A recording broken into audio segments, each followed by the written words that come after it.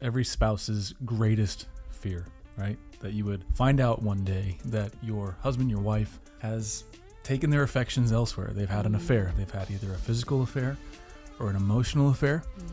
And it's an atomic bomb that goes off in the life of any couple who experiences that. And so we've spent a good bit of time thinking through, where does the affair actually begin in those cases? And how can we, as wise stewards of our hearts, our covenant, wise stewards of our marriage, how can we be proactive in affair proofing your marriage? So we'll see you on the other side.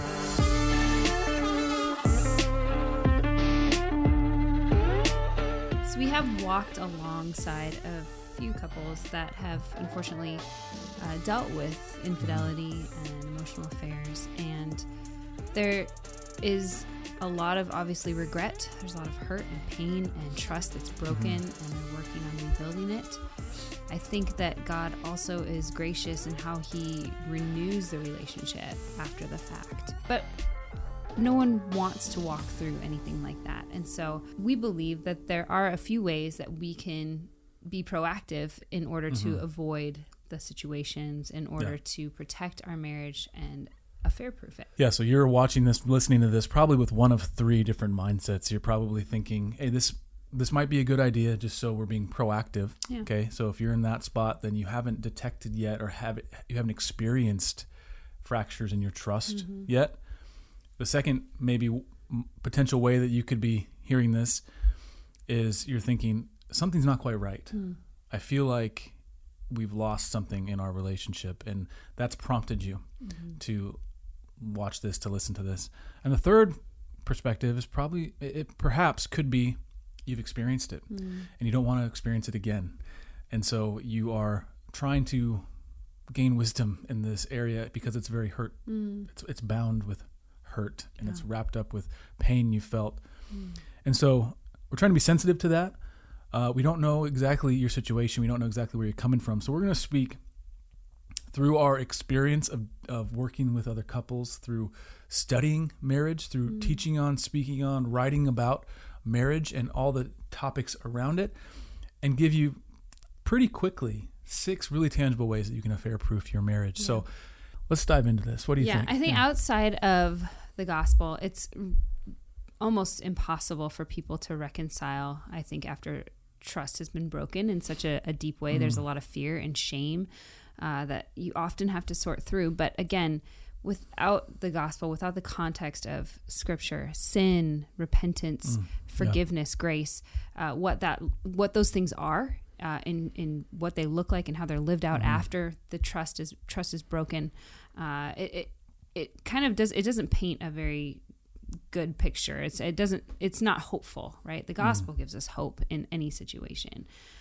So we're coming from a biblical perspective, from a gospel, scriptural perspective of how do we affair-proof, protect, steward this relationship, this marriage that God has given us. So 1 John 4:18, there is no fear in love, but perfect love drives out fear, because fear has to do with punishment. The one who fears is not made perfect in love. Perfect love drives out fear. And I think that really does sum up the gospel, because who has given us perfect love? Right. I haven't given you perfect love, unfortunately. I've yet to receive perfect love from you. I always give perfect love. Let the record show. Just kidding. But and I'm being honest in that. And I think we can say that honestly. It's not a knock on my wife. It's just the fact that you're human. I'm human. We're sinners, and we're saved by grace. And the one who saves us has given us that perfect love. And that is that very centering, foundational aspect of our faith. It says, I am not perfect, but God has intervened, and he has become flesh, and he has bridged the insurmountable divide between us and him through his own sacrifice, so that I can now love. And so now I need not fear. I need not fear my shame has no power over me. And so it's from that foundation of a very clear sense of identity that I'm able to live honestly. And that starts with living honestly with God, living honestly with myself. Oh, I'm actually not as awesome as I probably would like to believe. I actually need a lot more from God than I originally thought. And I think as we grow and mature and we grow in age and we mature in the Lord, we realize more and more that God is just so much better than I ever thought yesterday and the day before that. And so I'm able to live honestly with God, with myself, and I'm also able to live honestly with my wife. And so honesty is going to be, I think, the first and probably in a lot of ways the most pivotal kind of way, or I don't know what we would call these, key. Yeah, we're calling these, so think of them as like a gate around your covenant, right? Your marriage. And so this gate of honesty, of keeping your communication open and transparent, it really is going to keep that gate closed to any outside affairs, whether they be emotional. I want to make sure I get the right sexual. picture here. So you're saying there's a fence around our marriage, yes, and it's got various gates in it. Yes, and each one of these gates is going to be an opportunity for either preserving the life of our marriage inside, or allowing sin to come in and break down and kill whatever life that we had within our marriage. And so committing to being honest, that would be the first thing. Committing to be honest and open with each other in our communication. Transparency is hard, but it's a huge part of this ministry. I think that's one of the areas that people have given us the most feedback, is that you're so honest and transparent with each other. And how do you build that? And we've actually written a book on it for being transparent in marriage. It's called See Through Marriage. And if you haven't found that, go pick it up, go check it out. We go into a lot of depth about how to cultivate a marriage that is transparent, that is glorifying to God, and how to be honest with each other. And I think maybe the most valuable aspect of that book is it establishes the basis for our transparency. The basis for our transparency is what we mentioned earlier. It's the love of God in Christ. That we are able to love because he has first loved us. And that love looks like honesty. It looks like knowing what truth is, valuing truth enough, and valuing your marriage enough, valuing your spouse enough to actually live in light of the truth. In 1 John chapter 1, it says, we walk in the light as he is in the light, so that we might have fellowship. That's what marriage is. It's fellowship with one another in the covenant of marriage, and so that we might be cleansed from unrighteousness. So walking in the light, it's just such a visceral picture. We have this kind of saying in our marriage, especially when we started walking this way. It wasn't until about 5, 6, 7 years into our marriage, we started having true transparency. And the image that came to mind, a pastor friend of mine introduced me to it, said it's all the lights on, you're picturing a house, all the lights on, all the windows and doors are wide open, right? Nothing hidden, nothing concealed. Everything is completely and out there in the open. Now, does that take some bravery, to be honest, initially? And in an ongoing way? Yeah. But the bravery is not rooted in me. It's not rooted in my valiance. It's rooted in the fact that there's a promise that when I walk in the light, he is faithful. We will have fellowship with one another, fellowship with God, fellowship with you, and I'll be cleansed of that unrighteousness. So the kind of the thing that everybody thinks about is, a sexual lust, pornography, addiction, things like that. But there's so many other areas that depending on wherever your shame is, that it's an opportunity to turn from it, to step out in faith and walk honestly. Yeah, it's a real opportunity to lock that gate. I think that we need to understand too that temptation is not sin. Amen. Right? Yeah. And so Jesus was tempted. When you're dealing with without sin, you're dealing with temptation, you need to be honest and transparent with your spouse. And I think that being honest about that struggle and then taking that next step of, okay, how can we overcome this together? How does the Lord want us to proceed in this area? Usually it's by bringing others in and having others come around you that maybe are more experienced or whatnot. But it begins with that open communication of, hey, I'm struggling, or I've been struggling. Being open about the sin that you've allowed to fester in your life. Yeah, that's good. So actually that goes to the second point. So committing to honesty, that's the first gate. Let's lock that one down in that we're going to be honest with one another. The second one is checking in often. Yeah. And that sounds super obvious, but here's what we mean. And we have to be really clear, because a lot of couples will live in close proximity to one another with very little intimacy. They'll live in the same house, but they won't live in the same headspace. They won't live in the same heart space, right?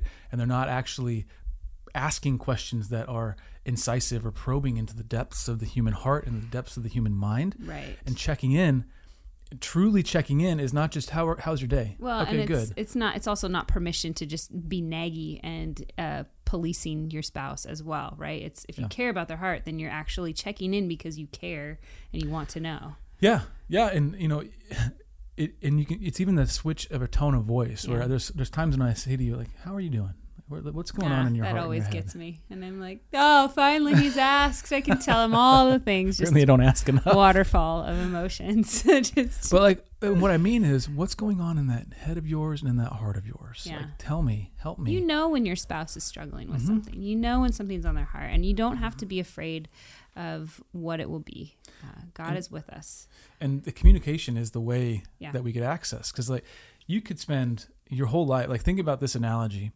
Say you live in New York City, and Tim Keller actually shared this example and this message, this lesson, I should say. You're in New York City. You could spend every day commuting on the same train with that person. Yeah. And you could say, in a sense, that you kind of know that person, that you've seen them. They carry a certain brand of laptop. They have a certain, they have certain earbuds in. They have an iPhone or an Android. They wear a certain type of clothes. Or they're headed to a certain part of town. Like you know something about that person, but you would never say, "I know them." Right. The only time you could get to say you know them is when you've had a conversation with them. Because then everything you think you know is either confirmed or denied. Because then you actually can say, "I know this factually about that person." Right. It's the same thing with our spouse, but we have to be mature enough, diligent enough to check in often enough, but go deep enough in those check-ins. Yeah. So if you know that your spouse has a certain propensity to struggle in one area or another, it's up to you in some ways to find a way to ask them about that in a way that's disarming. Yeah. And of course, they need to be honest to you in return. Of course, we talked about that first. So commit to honesty. Again, we're talking about how to affair-proof your marriage, to lock down the gates. The first gate we're locking down is we're going to be honest. The second one is we're going to check in. We're not going to be passive participants in each other's lives. We're going to be active and asking the difficult questions. And then the third one is to get accountable to godly people. So this is the community piece, what we kind of mentioned at the beginning when you're struggling with sin or whatever is coming in, temptation is coming in. Proverbs 27:17 is that as iron sharpens iron, so one person sharpens another. We can't gloss over the importance of community around us, godly Christian community that believes the Bible, that wants to bring you back to the Lord, that is willing to long suffer with you and to be there with you through some of these hard times of rebuilding trust. We can't just do it on our own. And our shame would keep us there. Our shame would keep us doing it on our own in the dark without anyone's help. But that is not, God's called us, like you said, into the light. He's called us to live in the light. Yeah. Whatever the sin, whatever the shame, come into the light, meet the Savior. Yeah. Let his blood wash over you. And I think there's a reason we're called to confess our sins to one another, not just to God, but to one another. And so if you're sitting here listening to it, watching this, thinking, well, I can't say that. I can't confess what I'm really dealing with to my friends because they would stop being my friends. And I'm saying if these friends are calling themselves Christians, that they need to learn a lesson about what it means to be a Christian friend, that confessing our sin to one another, it's not a one-way thing, it's a two-way street. Yeah. And so we don't have time to get into it here, but there is a categorical difference between a friend who you have who is a Christian and somebody you would call a Christian friend. And what I briefly mean by that is there is a functional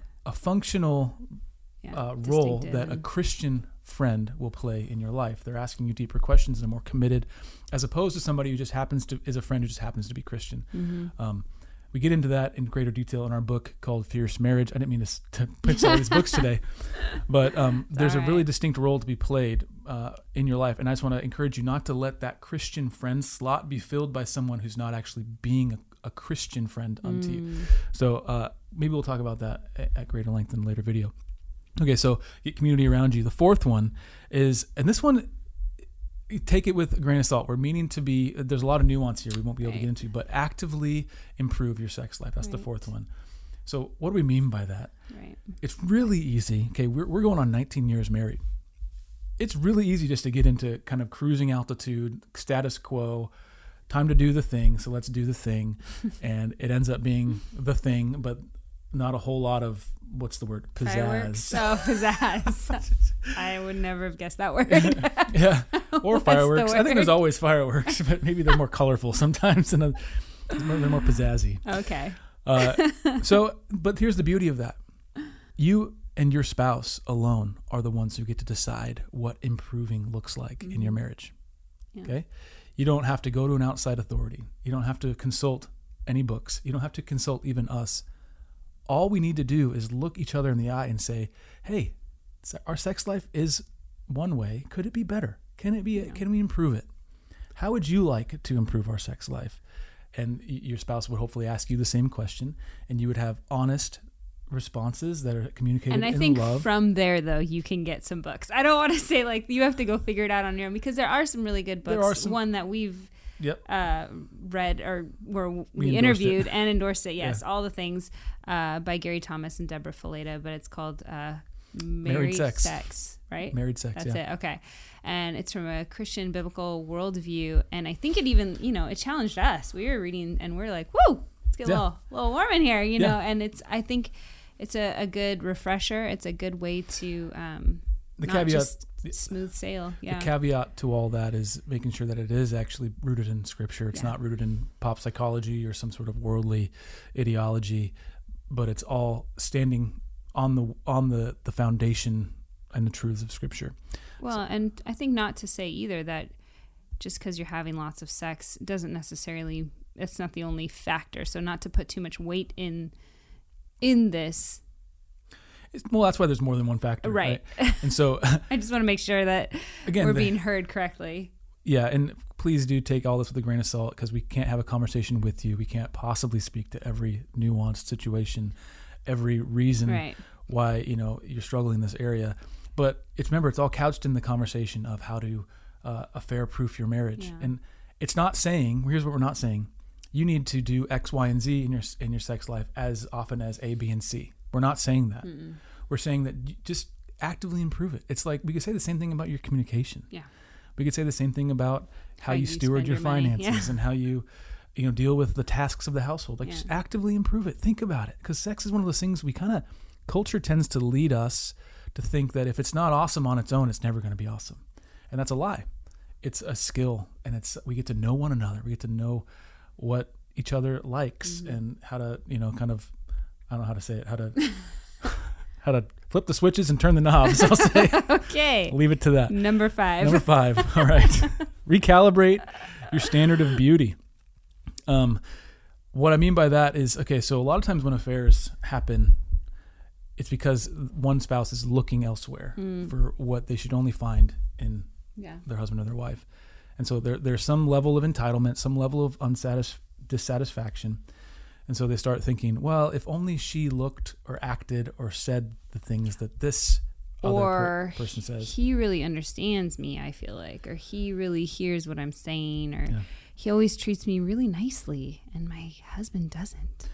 Well, those are the kind of things I think we start entertaining. So that's a little different, because your husband should treat you nicely, right? Maybe he treats you nicely, but just not in this new way that you're finding attractive because it's novel and it's, it just off limits, most likely. It's off limits, and there's this kind of So what we mean by this one is learn to find satisfaction in the spouse that you have, and so learn to find your husband, your wife attractive.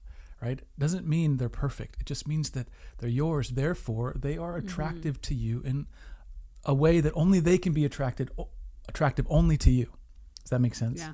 So we have to learn to be disciplined and not looking from the left to the right, but just being thankful, grateful, content with the spouse that God has given us. Because if you're married to them, that's your soulmate. That's awesome. Yeah. And then if you're struggling with that, I guess I would encourage you to ask the Lord to show you what that means. Ask the Lord to open your heart to what that might look like. So quick recap on 6 ways to affair-proof your marriage. The first one is commit to honesty. Commit to honest and open communication. The second one is to check in often, having that heart orientation being one of care and love and not just policing and nagging. Get accountable to godly Christian men and women, which is the third one. Fourth one, actively improve your sex life. And the fifth one recalibrate your standard of beauty. And the very last one we're going to say is fight with Christ, which kind of sounds like fight against Christ, but it's not. Yeah. Fight with Christ. Yeah. He is fighting for your marriage. It's funny, this one's at the end, but it's also kind of at the beginning, because we talked about the whole reason and basis for our honesty is the fact that I am loved in Christ and I am called to righteousness as a means by which I live out the reality of being loved by Christ. And so this just takes that to the next level. It says, okay, that's welling up from within me. Now, don't just try and go and run the gauntlet on your own to affair proof, to lock down your marriage. But as you go through your marriage, fight alongside Christ, because we have to remember Christ is for your union. He says what he said in Mark, what the Lord has brought together, let man not separate. Right? He is going to reinforce the covenant that you've made, and he's going to fight alongside you. And he's not just, here's the thing, is he's not just a back pocket kind of nice to have. Like he is leading the charge in that fight. Yeah. Okay, we are following him. Like he's not just tagging along. We are tagging along with him to fight for righteousness, to fight for purity and wholeness in our marriage. And so fight with Christ as an individual, as a couple. Get on the same page with Christ and what his vision for covenant is, his vision for love is, so on and so forth. And if your spouse is away from Christ, if one of you has just given up, right? Just if the other one has not, pray for each other. Pray for your own hearts, pray for your own marriage, that God would soften your hearts, that God would reconcile you. Prayer is powerful. We have seen it on many occasions when trust has been broken through affairs, or there's been temptation and there's been some hurt.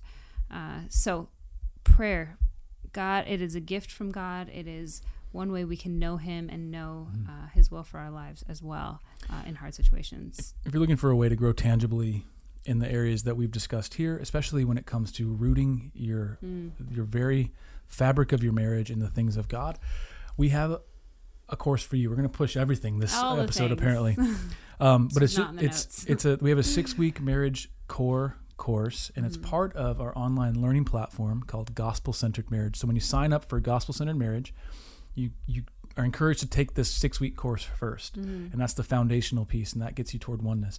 Anyway, that's there for you, and we built that as it can either be a refresher. We built it to be for newlyweds, for couples who are just coming to the faith, who don't know the first thing about covenantal love and marriage, and so to find out more, just go to gospelcenteredmarriage.com.